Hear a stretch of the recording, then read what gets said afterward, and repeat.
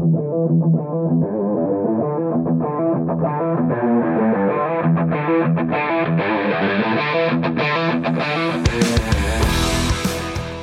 to the Automotive Diagnostic Podcast. We're going to explore ways to sharpen our diagnostic skills, find learning resources, and hear from experts in the automotive field. Hey, have you ever been faced with the challenge of sourcing, installing, and programming a used control module in a vehicle? I know a lot of us have.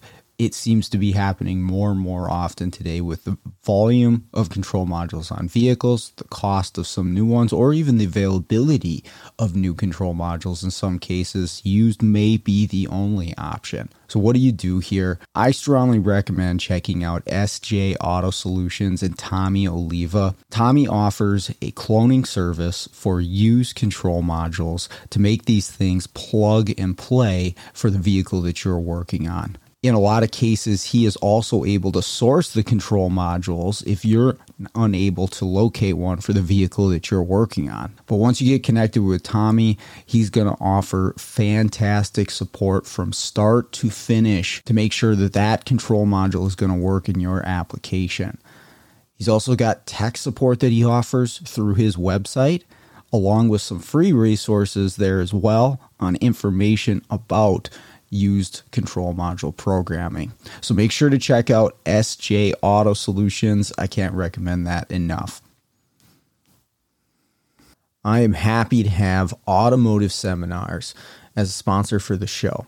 Now, if you're not familiar, Automotive Seminars is a diagnostic technician training company. They've got a website that there'll be a link to in the show notes. And what they offer is top-notch training to technicians like us in the field. I've been taking their training courses for years and have got a ton of benefit out of it. They've got top-notch instructors, John Thornton, Scott Shotton, Scott Manna, and every other month they've got a 2-night course that you can sign up for. Join in, ask questions, and afterwards, you've paid for the course, you can access a recorded version whenever you want. You can rewatch the class 2 years later in case you wanted some details on it, and that is a fantastic feature. So make sure to check out the website to see what courses they have available and what's coming up in the future. Hey, what's going on, automotive world? Welcome to another episode of the Automotive Diagnostic Podcast. My name is Sean Tipping, and I'll be your host once again for today's episode. Thank you so much for joining me. Today on the show, I'm having Zack Mcclain join me once again. He's been on the show a few times before. He's a mobile guy, does some locksmith work, programming work, diagnostics. We're going to talk all about that today. Do some key stuff, key cutting machines, lock picking, that sort of stuff. But we're also going to focus mainly on customer relations. And of course, we're coming at it from the mobile perspective. We run mobile businesses, and our customers primarily are automotive repair shops. But this could easily transfer to auto repair shops servicing their customers as well. And what we're going to talk about today is the kind of relationship that you need to build with your customer in order to maintain their business for the long run, and also to get new customers as far as recommendations and word of mouth goes. But where do you draw the line when building that relationship, right? Because you can get a little too friendly, a little too buddy-buddy, where you're almost doing favors for somebody because you're friends, right? And at the end of the day, this has to be business, right? We have to make a profit. We have to make decisions that are a positive thing for the business, but also at the same time have a good relationship with the customer, right? So it's a tricky thing to do, but that's the subject of our conversation today. So I think you'll enjoy this. I know I did. With that out of the way, let's jump into the episode. All right, there we go. How are we doing, Zack? Tired, another long day, but I'm here. We're recording an episode. I'm excited. Yes, sir. Yeah. I feel like I've been getting beat up a lot lately on cars. I've been kind of just dragging on A lot of problem vehicles. I keep saying to shops, like I'll go in like, hey, how's it going? How's business? I'm like, well, these cars ain't getting any easier. I'll tell you that. It just, the number of unique new problems I run into is just wild. It's just crazy how much new stuff you see. And I mean, I guess it makes sense, right? There's a lot of cars out there. There's a lot of potential problems, but man, every single day seems to be something new. Absolutely. And one of the situations I hope to discuss tonight was a crazy wild car that ended up being not so crazy, but in the moment it seemed crazy. So, well, that's usually how it goes, right? Like the end fix or the solution to it, it's like, oh, it was just a, loose pin or a broken wire or whatever. It's not that often something crazy, but when you're in it, you're like, this makes no sense. Like, how can this be doing the thing that it's doing with the parts that I put in it already? It doesn't. Yeah, that's pretty standard for my day. I've got a Ford Focus right now. It's absolutely kicking my ass. I don't have a solution on it yet because I have to go back to it. It's a fuel pump driver module, or well, I should say the PCM setting a code because it's unhappy with the duty cycle that the fuel pump driver is sending out. But I can't make this fuel pump driver happy, and we've put in a couple, one of which is from Ford, and still the same thing. You can bypass it, pump will run, call will run all day, but if you have the driver module in, it'll run the pump for the initial prime when you cycle the key, and then it doesn't run it again until you cycle the key. And it sends out this 20% duty cycle to PCM on the feedback, which PCM says, oh, there's a problem. I'll set this code. But no matter what happens on the control circuit, which to me looks okay, and I even tried playing around with a signal generator, I can't seem to make this damn thing happy. And I kind of ran out of things. I'm like, I don't really know what this driver module is upset about, or it's not seeing that it wants to see, or what voltage level needs to be where. So I was talking to some friends. I'm trying to get some known goods. So I'm wondering if it's like a weird voltage level, or there's something where the code isn't fully descript on what the driver module is looking for. Like, is it something to do with the pump? Even though the pump works, is it like an amperage resistance voltage thing that it's seeing that it's going into a default mode? But I have nothing to tell the shop. Like, I don't have the confidence to tell them to put a pump in it because the pump works. And then I don't have the confidence to put a PCM in it because the PCM's doing exactly what it's supposed to as far as I can tell. So, I don't know. That's the kind of fun things that I get to do. I'm just going to consider myself lucky that I have not run into that particular issue yet. Well, it's like, I've seen that system. Fords have the feedback control on their driver modules for a long time. I'm fairly familiar with it. You just need to know, what the duty cycles are supposed to be for the control and the feedback. And the rest is pretty straightforward. And that's why this one was like this shouldn't be this hard. Like, what am I missing? And I'm sure it'll be something dumb, but we'll figure it out one way or another. Parts roulette or not, we'll solve that one.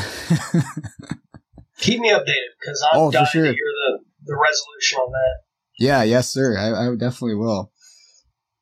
But yeah, I don't know. It's challenging. It's frustrating in the moment, but that's why I do it, right? You get on the other side of it, and it's a good feeling to solve the problem, and that's why I like this stuff, is the challenge, even though sometimes it's not lucrative business-wise.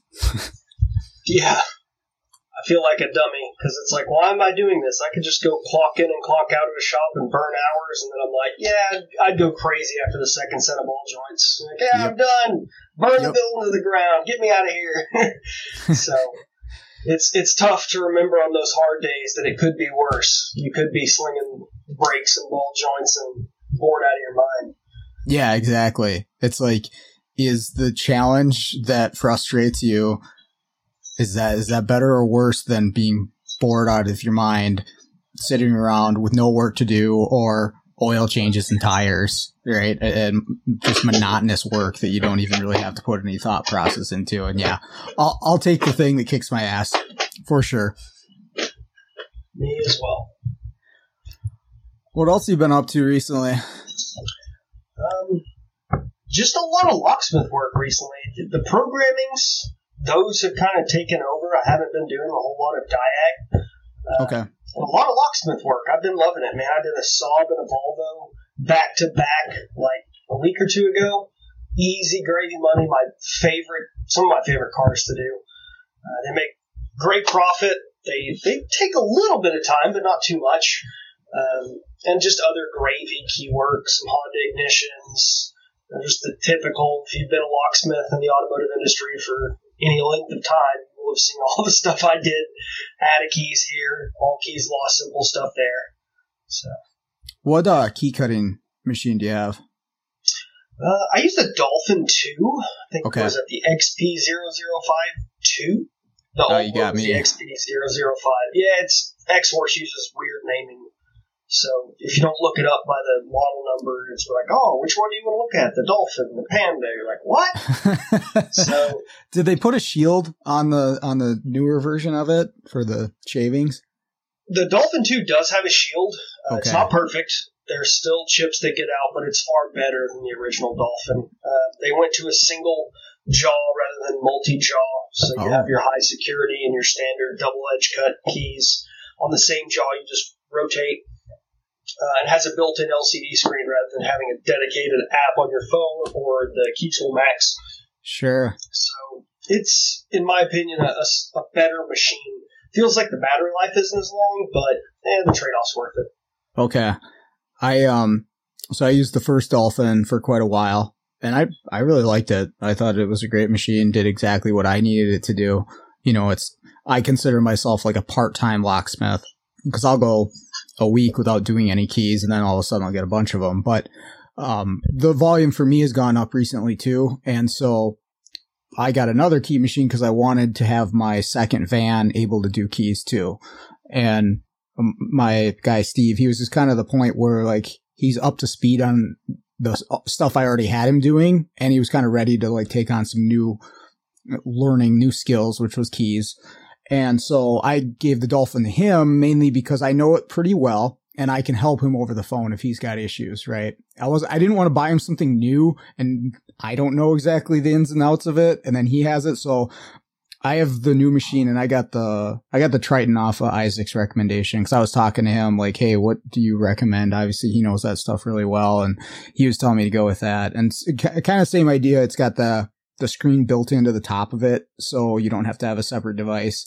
There's no battery in that one, which motivated me to finally put my inverter in my van. I've been dragging my feet on that for so long, but having an inverter in my van is awesome. So it was a good decision. I can just plug stuff in now and keep all my stuff charged, which is fantastic. But yeah, so far I like it. It's been a good tool, and I've only probably done maybe, I don't know, 10, 15 keys with it so far, but it's been pretty good. But I like the XOR stuff too. I really do.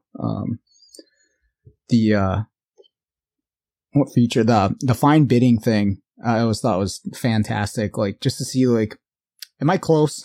Like if you do the fine bidding and it doesn't come up with anything, you're like, I better double check this. I'm probably not even in the right neighborhood.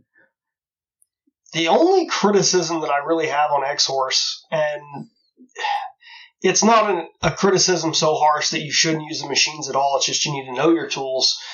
The fine bidding option, like you're talking about, or cut by bidding if you already want to put the bidding in rather than putting in a code or duplicating.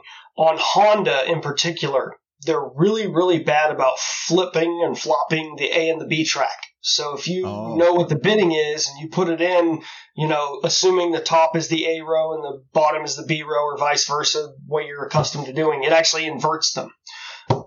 And the other problem is it always seems to screw up Honda HON 66 style blanks. Like I used to order them by the 100. I think in this closet over here, there's at least a fresh 100 HON 66 blanks, because you would always end up going through 2 or 3 test blanks until it finally cut the key. And what I found was I want to say it's the 1.5 millimeter cutter. Once I installed that cutter, it never really had that issue again. I've had it once or twice here and there, but I mean, the 1.5 millimeter cutter and knowing how the machine decodes what it considers A and B track are really the only 2 issues I've ever had out of the X-Horse. It's always done really well for me other than those 2 minor complaints.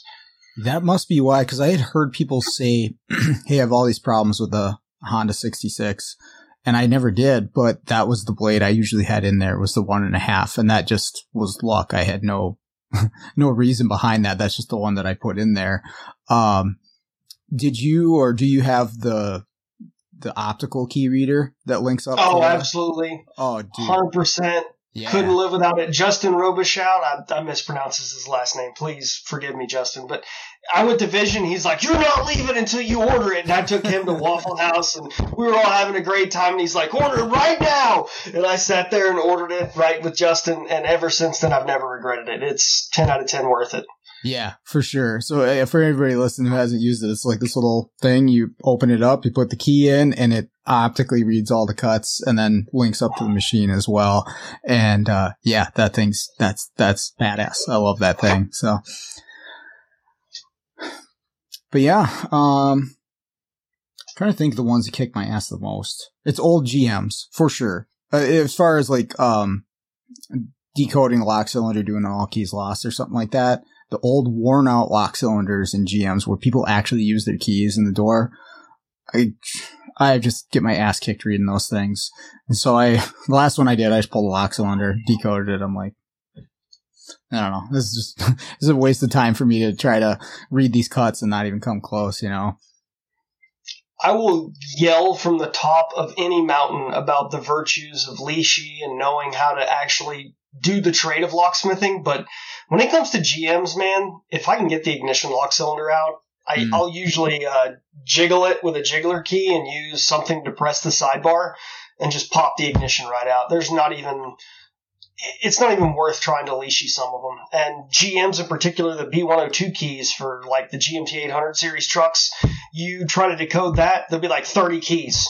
It'll be like two cuts on this key, 3 cuts on the second key, and you'll spend your whole next 2 weeks cutting keys, and you could have popped that ignition lock cylinder out and been in and out 15, 20 minutes. Yep, for sure. So don't even waste your time on those.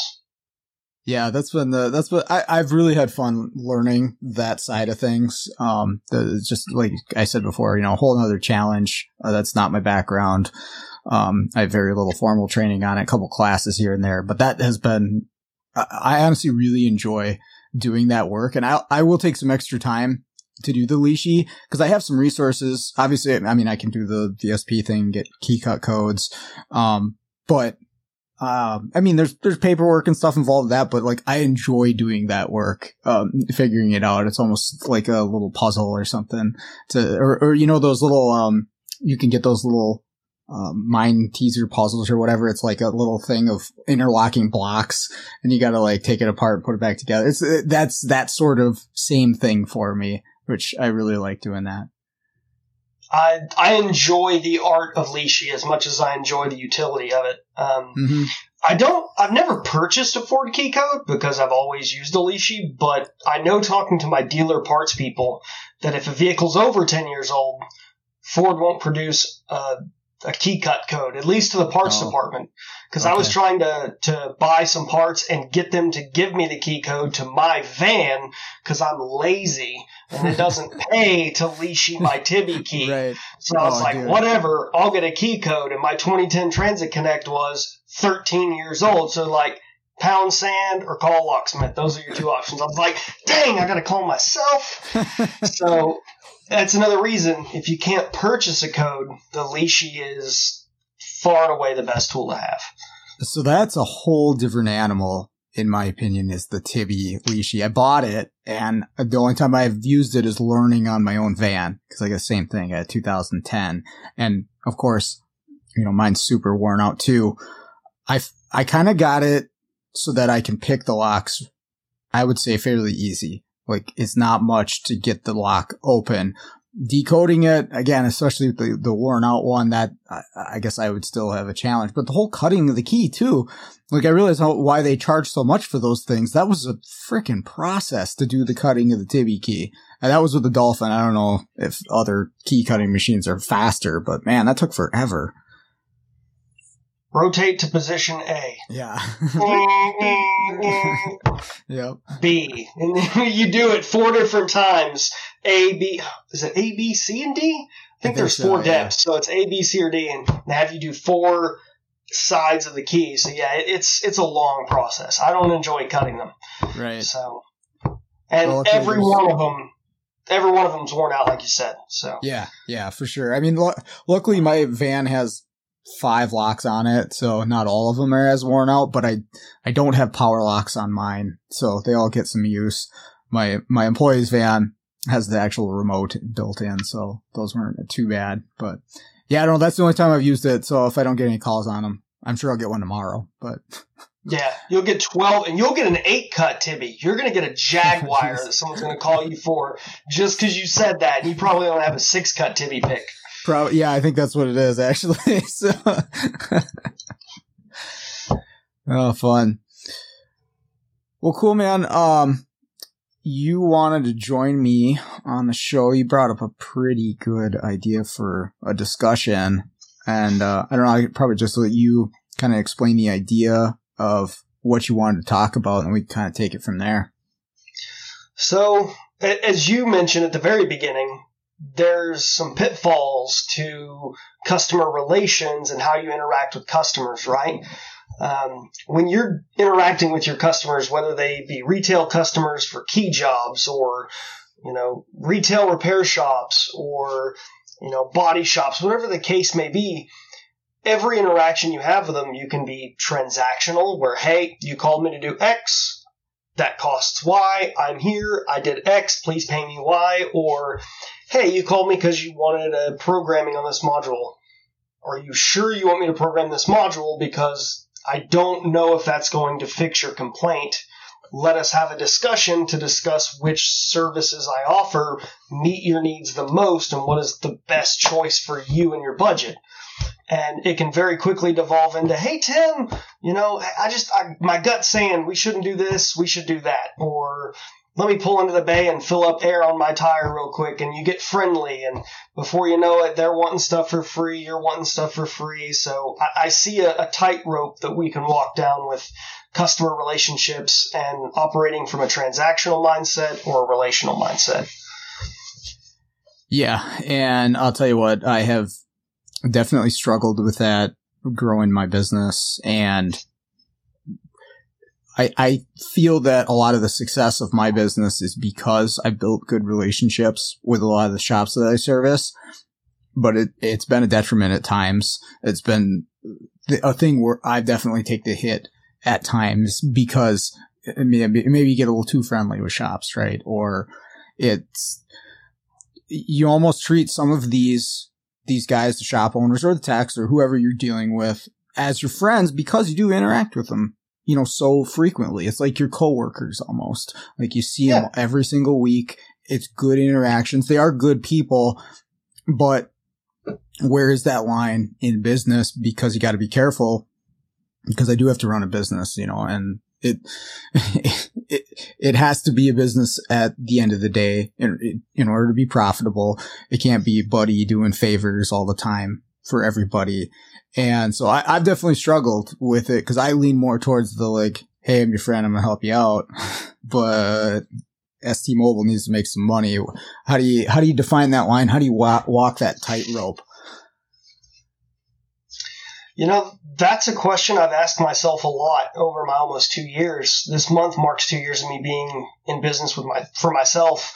And I think the thing that really set it off, this whole discussion came to mind after I had a scenario with a customer, retail customer, somehow ended up with my phone number.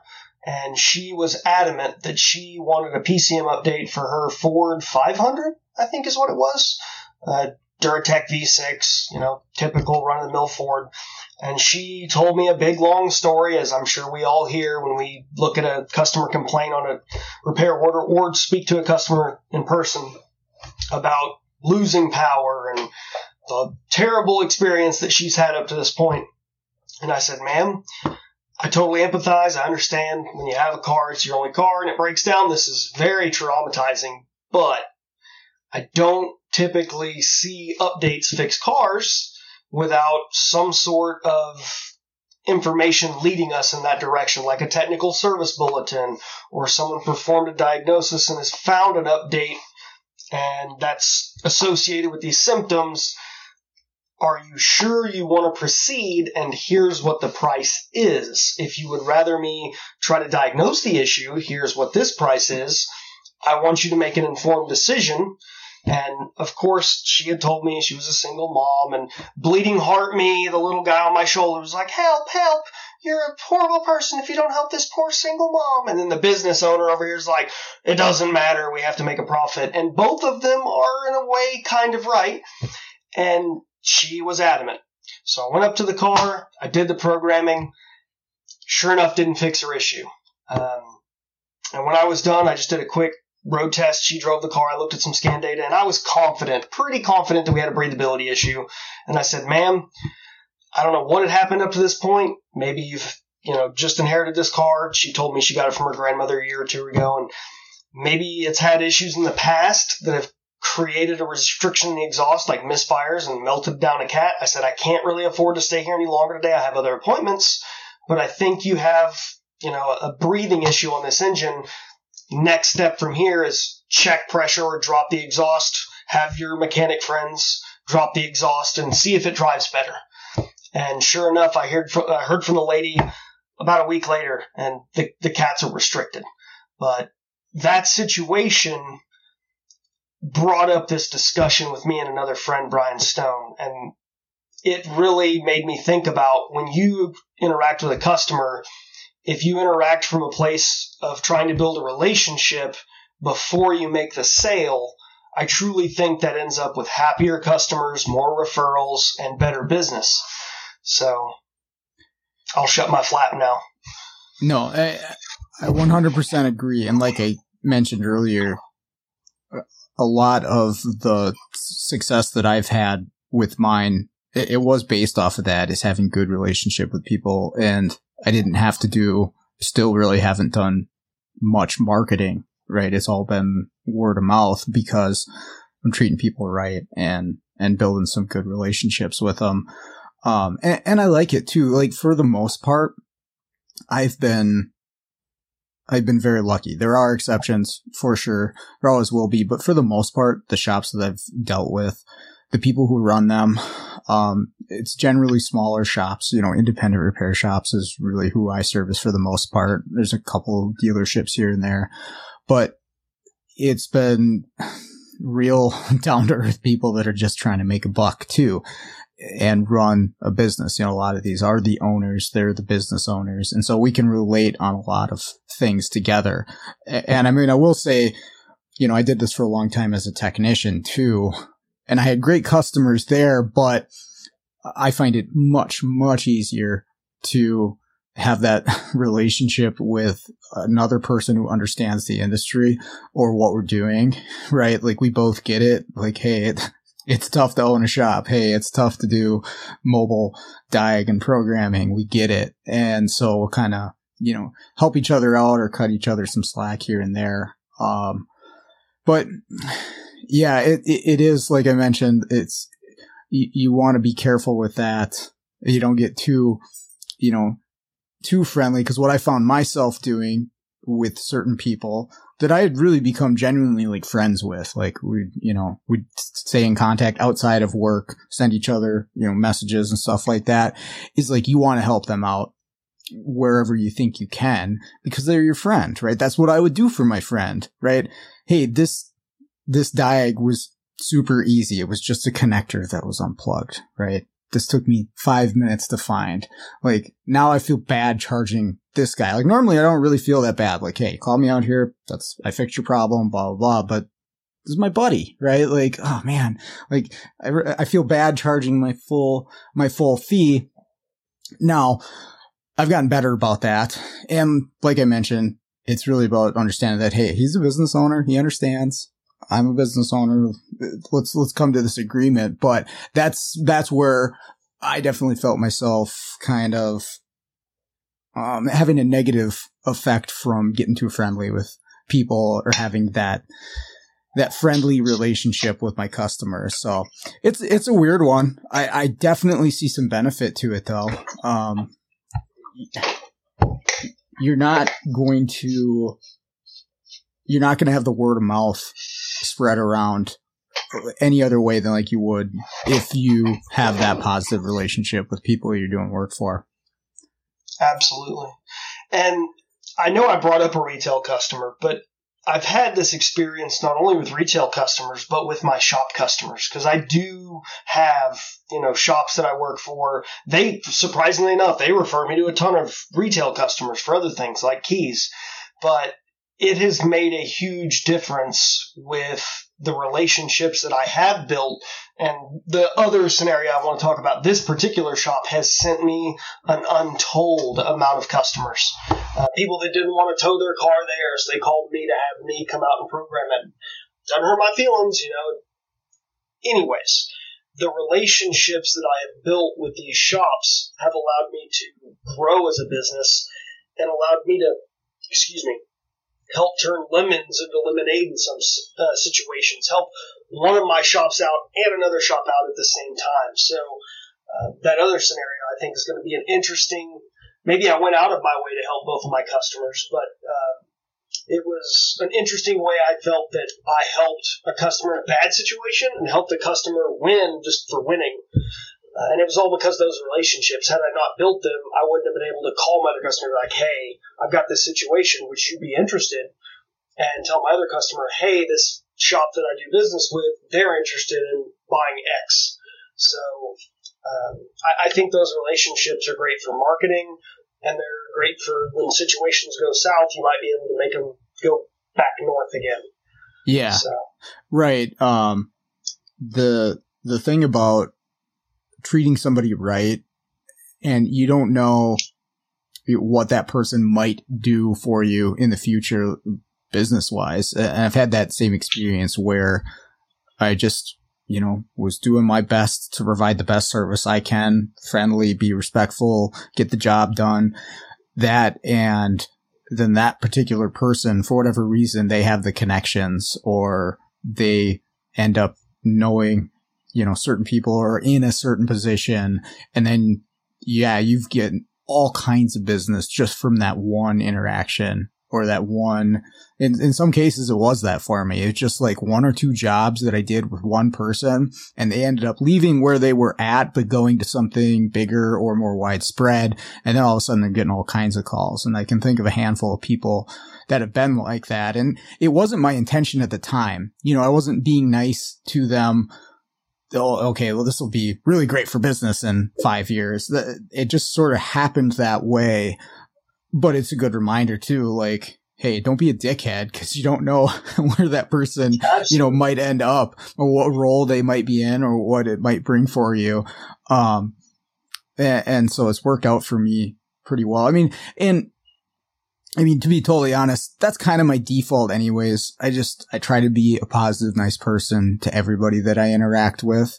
And it's worked out for me for the most part. But yeah, there's a couple, one in specifically, he ended up becoming like an area manager with the Firestone Tires Plus stores around here, and another one where he works at a distributor or a builder for transmissions. And so then all those transmissions go out to the shops, and then he recommends me to go program them. And that was never planned. That just kind of worked out that way. And I was like, wow, okay, this is really cool. And just by being kind to somebody and being respectful and helpful, and that's all it took.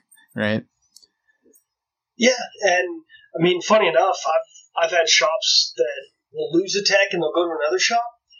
I never knew where they went. They just disappeared into the nothing. I'm like, hey, where's Brian at? And they'd be like, oh, he just quit on Thursday. We haven't seen him. And then 2 weeks later, I'm getting a call from another shop. Hey, Brian works here, and he said that you can, program TCMs and GM trucks. Is that true? Like, absolutely, man. What do you need when? Yep. And you show up there, and hey, Brian, didn't know you moved here, man. And, it can spread everywhere. Treat everyone as you would like to be treated. The golden rule.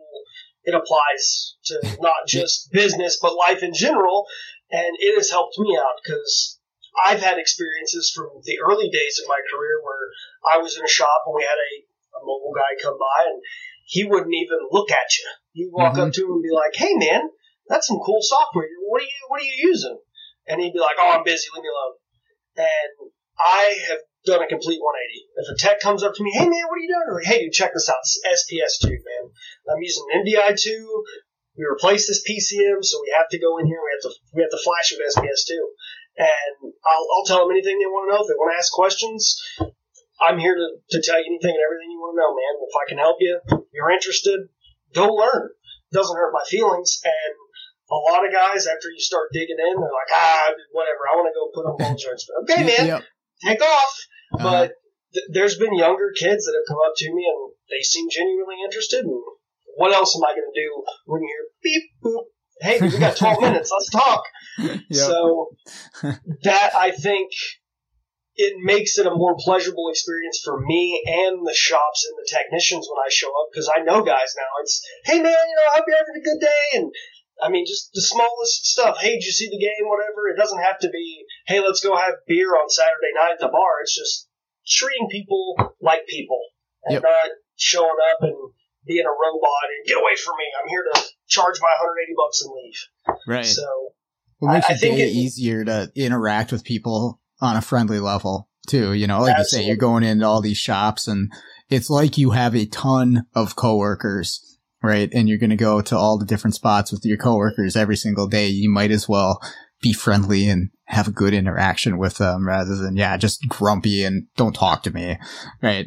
I mean, I've worked with people like that in a shop too. And I know, that sucks as well, to work with somebody who's just a negative drain on the energy of the place. But I don't want to be that person. And the techs going to other shops, that's been a huge thing for getting more business. There's a ton of places I'll go. Oh, it's funny when you go to a different shop and you see a tech, but you're like, I didn't think you worked here. It's like, oh, I didn't until a couple months ago.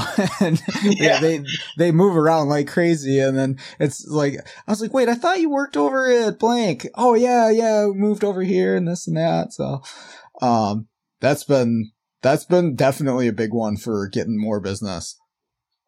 Yeah. And it's the smallest gestures, man. It just isn't some, grandiose, I'm giving away free diags to everybody for X, or, all new customers. We're not doing anything like that. We're just talking general human interactions, being kind, having respect, and trying to build a relationship with your customer rather than being the guy that's X dollars. Like, don't call Zack, he's $200. It's like, Zack could probably really help us out. Remember that last time he really got us out of a bind? And it changes the whole atmosphere, how you interact with your customers and the way you treat them when things go wrong versus when things go right, and vice versa. So, well, and being honest, I try to do that as much as possible too. There's a lot of times, a shop will call me for an update, very common, especially on like a Ford, where it's, from what I found, a little bit more difficult to check beforehand whether it actually needs the update or not. And sometimes it doesn't. You plug in, hey, this module's fully updated, right? And just being honest about that. Like, hey, this didn't need the update. I got to charge you my trip fee, but I'm not going to charge you for a whole programming, where, a lot of these places, they don't really have a clue on the technical side as to what's happening. I'm sitting in the car, it must be getting programmed, right? Oh, okay, there's my, $180 or whatever for doing the programming. And so I've always tried to be honest there. And I think that that's definitely helped, right? Like, they're like, oh, well, thanks for letting me know and not charging me for this update that obviously it didn't need. That's been a big one, and you build up that trust with people and it pays off. I had a shop, this was actually a few years ago, but, he called me up while he was on vacation, and his shop was closed, or he didn't have his tech there that day or whatever. He's like, dude, we got this car. It's really in a pinch. I'll tell you where the key is. If you just go in there and just plug the PCM into this car, program it. We got to get this thing out for this guy. I'll pay you double, whatever. But he was like cool with me unlocking his shop. And I was a little uncomfortable about it. He's like, no, don't worry about it, man. Like, we got to help this customer out, and I really appreciate it. But I was actually more taken back that he was like trusting me.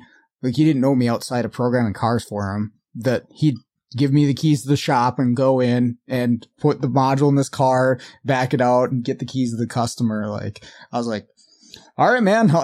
We'll do it. And I took care of him. He's been a fantastic customer for almost as long as I've been doing this. Like tons and tons of business, and that's been a great relationship. One of my very first customers. It's a transmission shop in Springdale, Arkansas. They're great guys. Absolutely adore doing business with them. And back to relationships.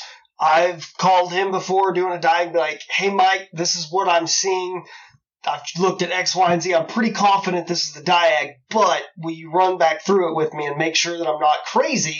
He's done it for me, and in the same token, when he's had issues with electrical problems, they don't typically call me to diagnose, but hey, let me run this by you real quick, make sure I'm thinking correctly. Those relationships that you build don't just have to be for the particular business you're doing, programming or transmissions. You can help each other, but they call me all the time, and it's last minute. And they close at 5, but they absolutely have to have the job done, and the customer will pick it up at, 8:30, 9 p.m. at night because they've already paid.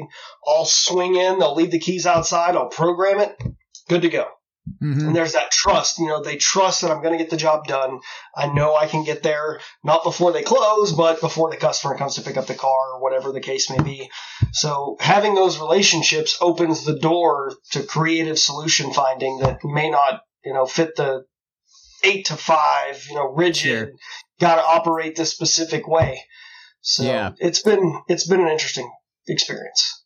Now, with all this being said, have you experienced a situation where you've been taking advantage or someone's attempting to take advantage of that, right? Like, hey, I want to build a good relationship with you. I want to be as helpful as I can, this and all the stuff we're talking about. And then somebody who is just...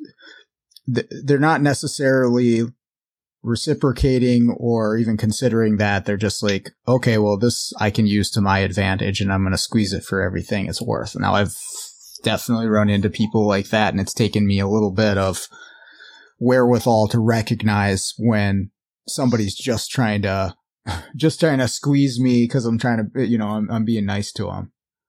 Absolutely.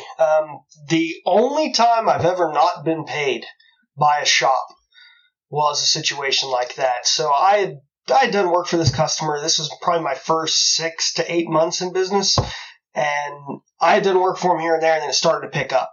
And I started doing work for them a lot, like 3 times a week minimum I'd be at that shop. It was a great account. I loved the money I made. I was very accustomed to the people there. I knew everyone. They all knew me. It worked great. Until some circumstances changed and money wasn't as free-flowing anymore at the particular shop. And I'm not going to go into deep detail, but I decided instead of collecting payment directly after service was performed, that I would allow this customer to drag an entire week out. Hey, you've always taken good care of paying me. You've always been honest. You've always treated me well. There were some other circumstances, but the point remains, I drug out a couple invoices until there was almost $1,500 worth of open invoices, and things blew up when I showed up to get paid, and that customer's gone forever, and great. I'm so happy that that's all it cost me, right? But that was a $1,500 lesson in that tightrope walk. What is being a friend to your customer, and what is having a great relationship? And that taught me you have to have clear policies. You have to have clear procedures. You don't break them for anyone, period, end of story. If Sean Tipping called me today and said, hey, I just need you to program a module, I'm still going to have the discussion about what expectations there are, what the price is. I'm getting paid right after the job. It doesn't matter. There's those procedures. And I learned $1,500 was cheap tuition to learn that lesson. But it was a case of being taken advantage of because I got too friendly and too trusting with the customer. Mm-hmm. Yep. Yeah, that's definitely been the case for me.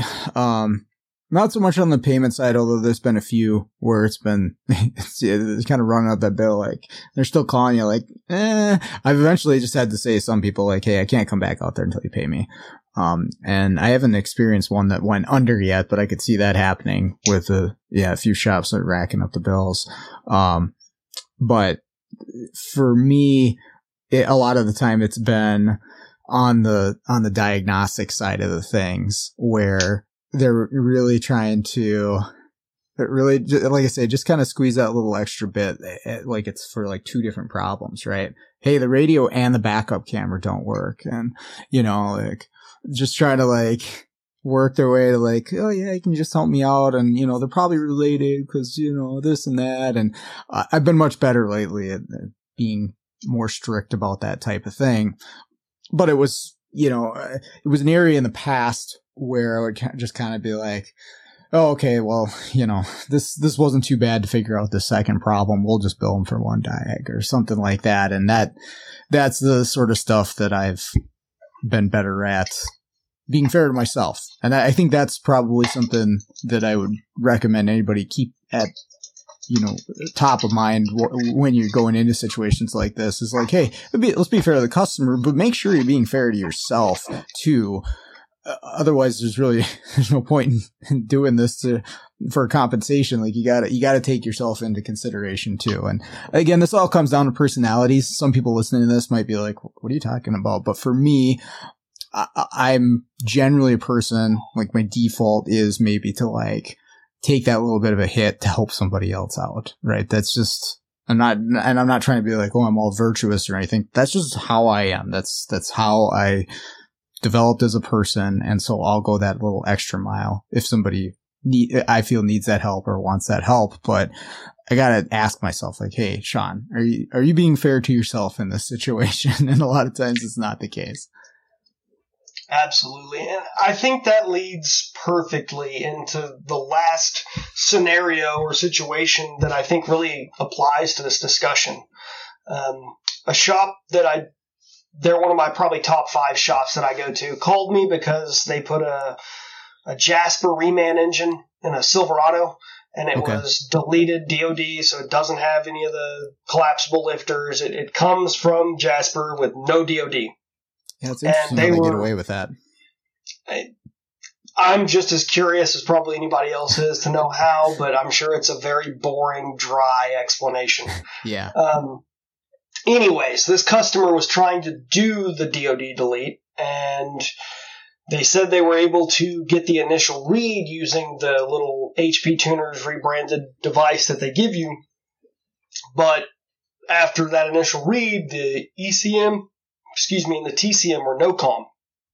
So they wanted me to come and give it my best shot. So I told them, hey, sounds to me like you want a diagnosis. Let's start with diagnosis. Went to the shop, confirmed their complaint, of course, first step in diagnostic process.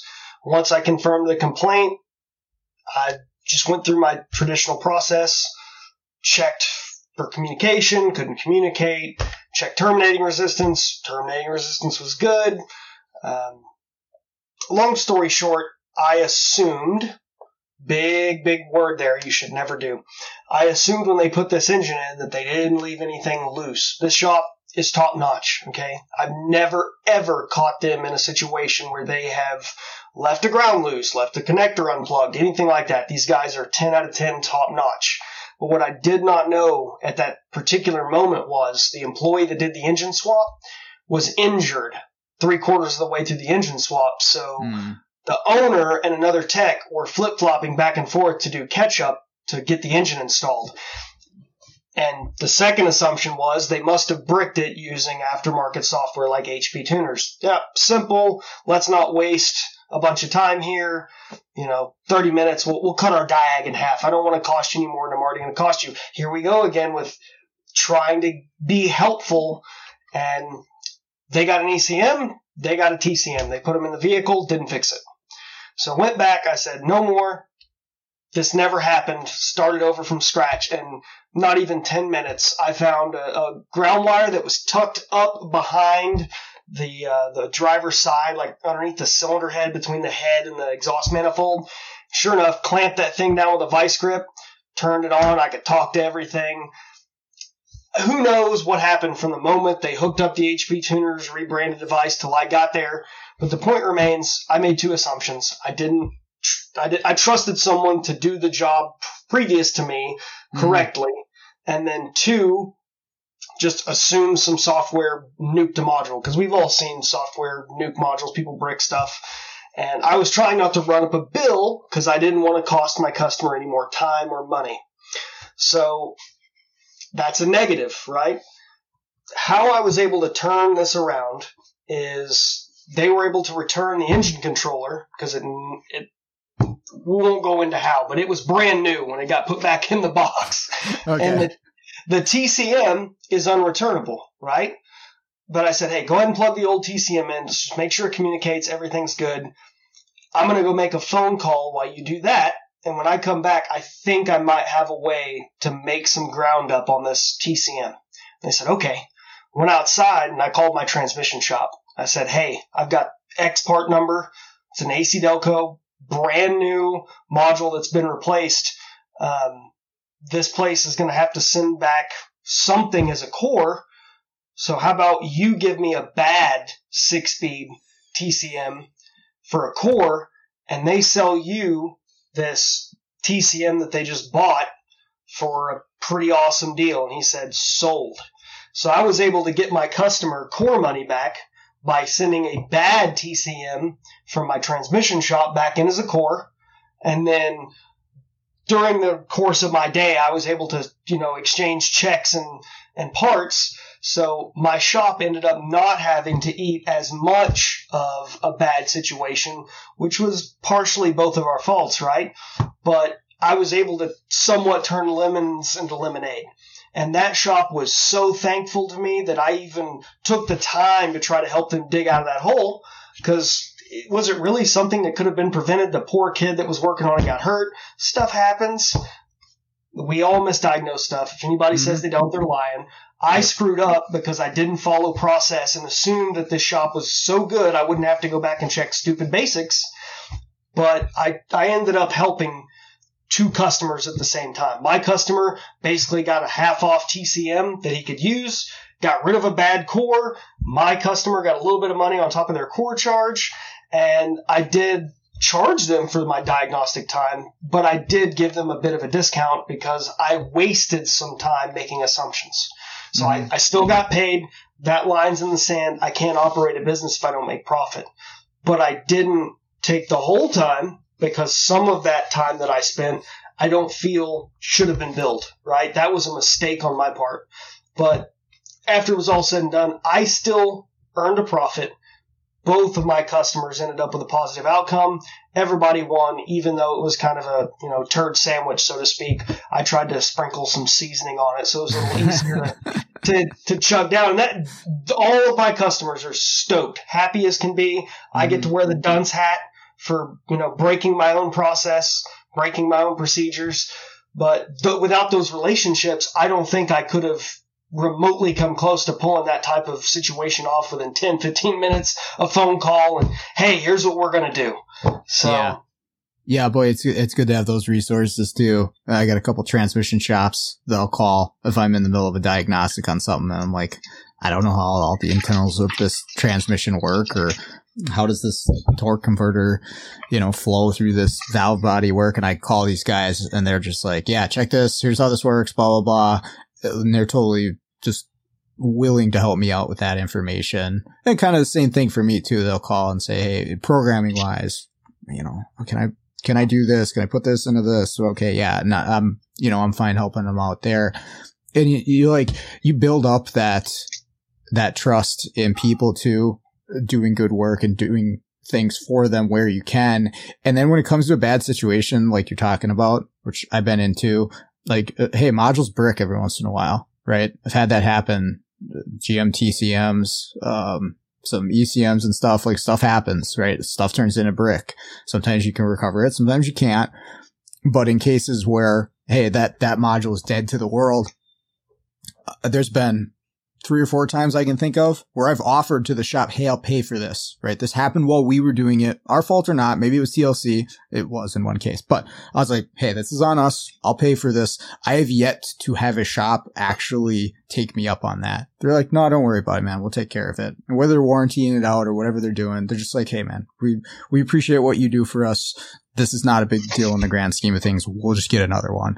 And I feel like, I mean, who knows? But I feel like if I was just, cold, hard business dickhead every single time I went in. Maybe that's not the case, right? Maybe then I'm buying a TCM in that case. But in the cases that it's happened, it's been good. And they're just like, no, don't worry about it. We'll get you on the next one, and we're all good. Yeah. I definitely think it's worthwhile to build that trust up with shops. Yeah. And be careful when you build relationships. Don't turn them into friendships. Yeah. But don't always be the guy who, when someone calls and they want X, you just be like, okay, it's this much. Go do it. Plug in, program it. Oh, didn't fix your problem. Audio. See you later. When you're that guy, word will spread. That one negative interaction can turn into a large amount of people thinking negatively of you. Yeah. So, yeah, for sure. Definitely. Well, what is the crazy vehicle that you want to talk about? That Silverado, man. Like, it was a Silverado? Okay. Yeah, so that ground, it was like it was intermittently making contact. So the check engine light would flash. It was doing some crazy stuff. Yeah. I can't remember all. I should have saved screenshots, man. It was nutty. They showed me screenshots of like HP tuners where they were able to read it. So my thought process, it must have been that was just making enough contact. They were able to do that initial read, and then I think it failed going like halfway through the TCM read. And that's when my gut was like, it's bricked. And even when they first called me, they said, hey, we think we bricked something. So I was letting that customer steer my diagnostic approach from the get-go. And these are great people. I've helped them out. Just like, hey, we've been in this situation. Got any silver bullets, right? Like, hey, I have seen this gold, whatever. And the same case is true. I've called them like, hey, I've got this really strange drivability fault because these guys do a lot of drivability, and they've thrown me some bones. So that relationship can bite you. And the fact that I didn't step back and say, hey, walk away, I don't want to hear anything at all. Tell me no communication, got it. We're going to start there. And when I came back the next day, that's when I had that fresh slate. Like, nope, don't talk to me. I'm going to go over here in this corner. Yep. Leave me alone. I'm setting a timer for 1 hour. Don't come. Don't want to hear anyone. Don't want to see anyone. I need to start over. Yep. And 10 minutes. It took me 10 minutes. As soon as I heard the relay clicking, I was like, something's not right. Started checking powers and grounds. And sure enough, found the high voltage on the ground. I was like, that's not right. And found the ground location, stuck my arm in there, boop, out comes a cable. Yep. So it was really strange. It was flashing check engine light, relays were clicking. So yeah, me and Steve have that kind of, we do sort of a rotation, and we try to limit it to an hour where we're on something, and if one of us stuck, we'll rotate somebody else in. And sometimes it is good for you to come back to it. You already know what's going on, but that fresh set of eyes on it, and like, hey, here's what I experienced, but hey, you take a look at this and just see. And that's worked out quite a bit. We'll kind of set somebody up with the problem and what we found or what wall we're up against, but having the second person come in fresh and jumping into it, that has gotten us through a lot of problems too. So it's nice to have a second person to fall back on. That is one area actually that has been challenging is, I built the business up. It was just me for the first 4 years that I was doing it. And every time I go to do work, it's Sean, right? And so the kind of trust that we've been talking about, it doesn't immediately extend to a new person, right? So I have somebody doing my phones now, and I have had Steve since February doing the work, half the work in a second van. And that's been really challenging, especially with certain shops. Some places are okay with it, but then there's certain shops who are really distrusting of him, and for no real reason other than the fact that he's not me. And I tell him, like, yes, okay, this is what Steve said this is what it needs, or just programming in general. I have one shop that calls me and asks me, like, I don't think Steve programmed it right. I'm like, no, there's the screenshot. It's the same thing I would have done. Well, can you just come check it? I'm like, I don't need to come check it. Like, here's the screenshot from TLC. And it's weird how that, It's almost like it was to my detriment in certain cases to build that up, because then I want to bring somebody else in that's not Sean, and oh boy, does he know what he's doing? Well, that's been a challenge for me, and I'm doing my best to overcome it. And I think it's just a time thing in a lot of cases, right? He's gotta be in there and start you start at the bottom and you work your way up with that trust factor with these shops. So that's been interesting for me. That's something that I've been on the lookout for, is the thought of expansion, or the thought of hiring an employee and slowly moving away from working in to on the business, right? Mm-hmm. I have a good friend that's close to me. He's a tech. He does awesome at diagnostics. He can do programming. He's limited more so in the tooling than he is the knowledge. He doesn't have the money to just, I'm just going to go buy an MVP, right? They're back in stock. I don't know. Does TSP still say that? The MVPs are back in stock. Anyways, he's a great guy. I'd hire him in a heartbeat, right? But the issue that I face is, how do I roll or phase that in? I have to have enough money set aside to continue to pay him until I get the ball rolling. I'd love for him to ride with me for at least a month. That way I'd be like, hey, this is so-and-so. I'm not going to name him just in case his shop owners listen. Like, hey, this is so-and-so. He's an awesome guy. I've known him for years. He's going to start running routes, so you need to be able to recognize him. So when you call, this is the guy you're going to see sometimes. Yeah. And then getting that ball rolling, it sounds like you are thinking the way I would like to think, taking me out of a van, putting me into a dispatching and management role, then hiring a dispatcher, and yeah. Then the person on the phone isn't Sean. They're like, whoa, who are you? Because they call and speak directly to me, and they're going to feel very uneasy when they hear a different voice. And it's all these stumbling blocks. I'd have to be on the phone with this dispatcher. Hey, it's Zack, but we're going to talk to John. John's my dispatcher, and we're training this week. Get them used to it. So that's my big fear, is customer relations, and then as you grow, taking your personal touch off of it. And some people won't care at all, and others will. It's going to be like pulling teeth. Right. And exactly for the reasons of what we've been talking about, right?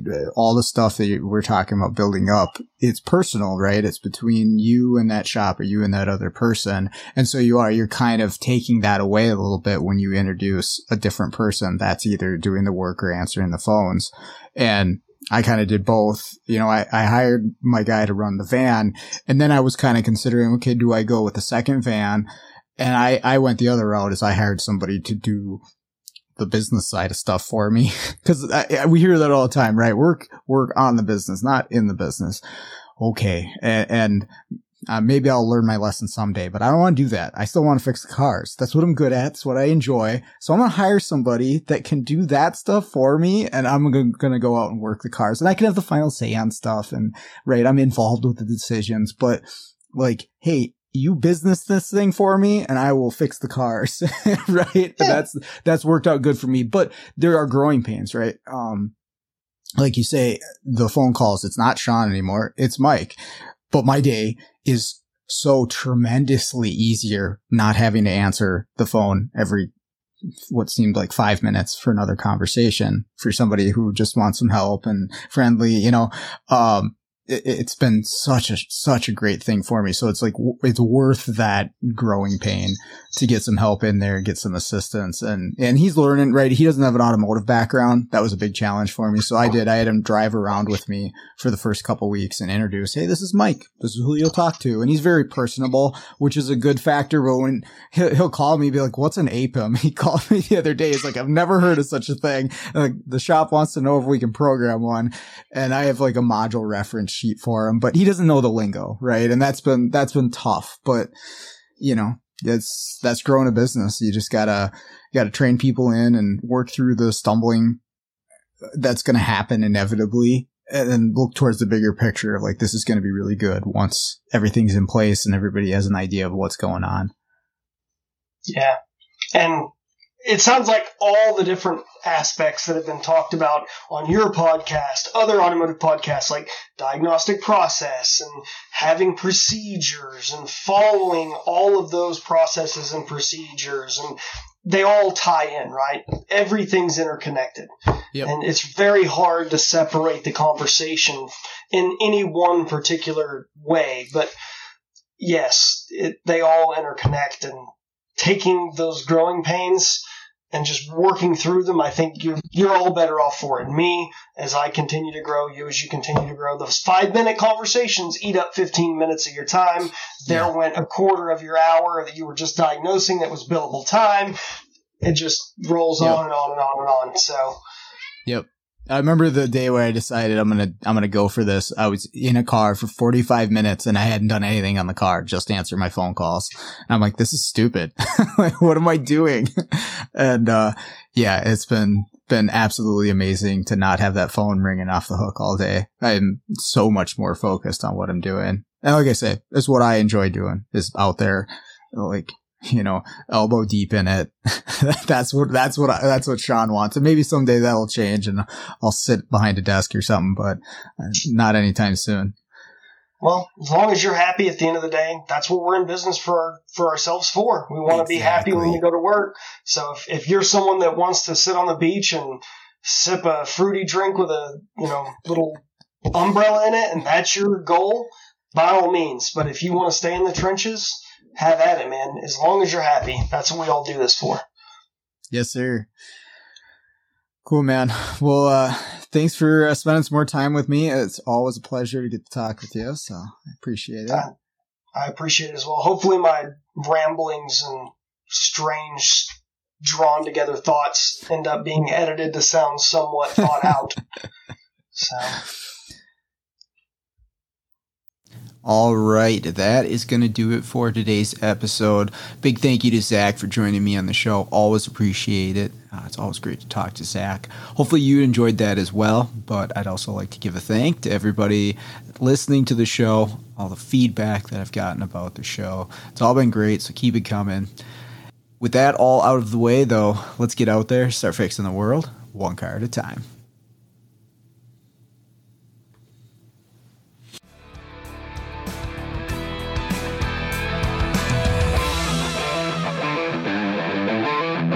Bye.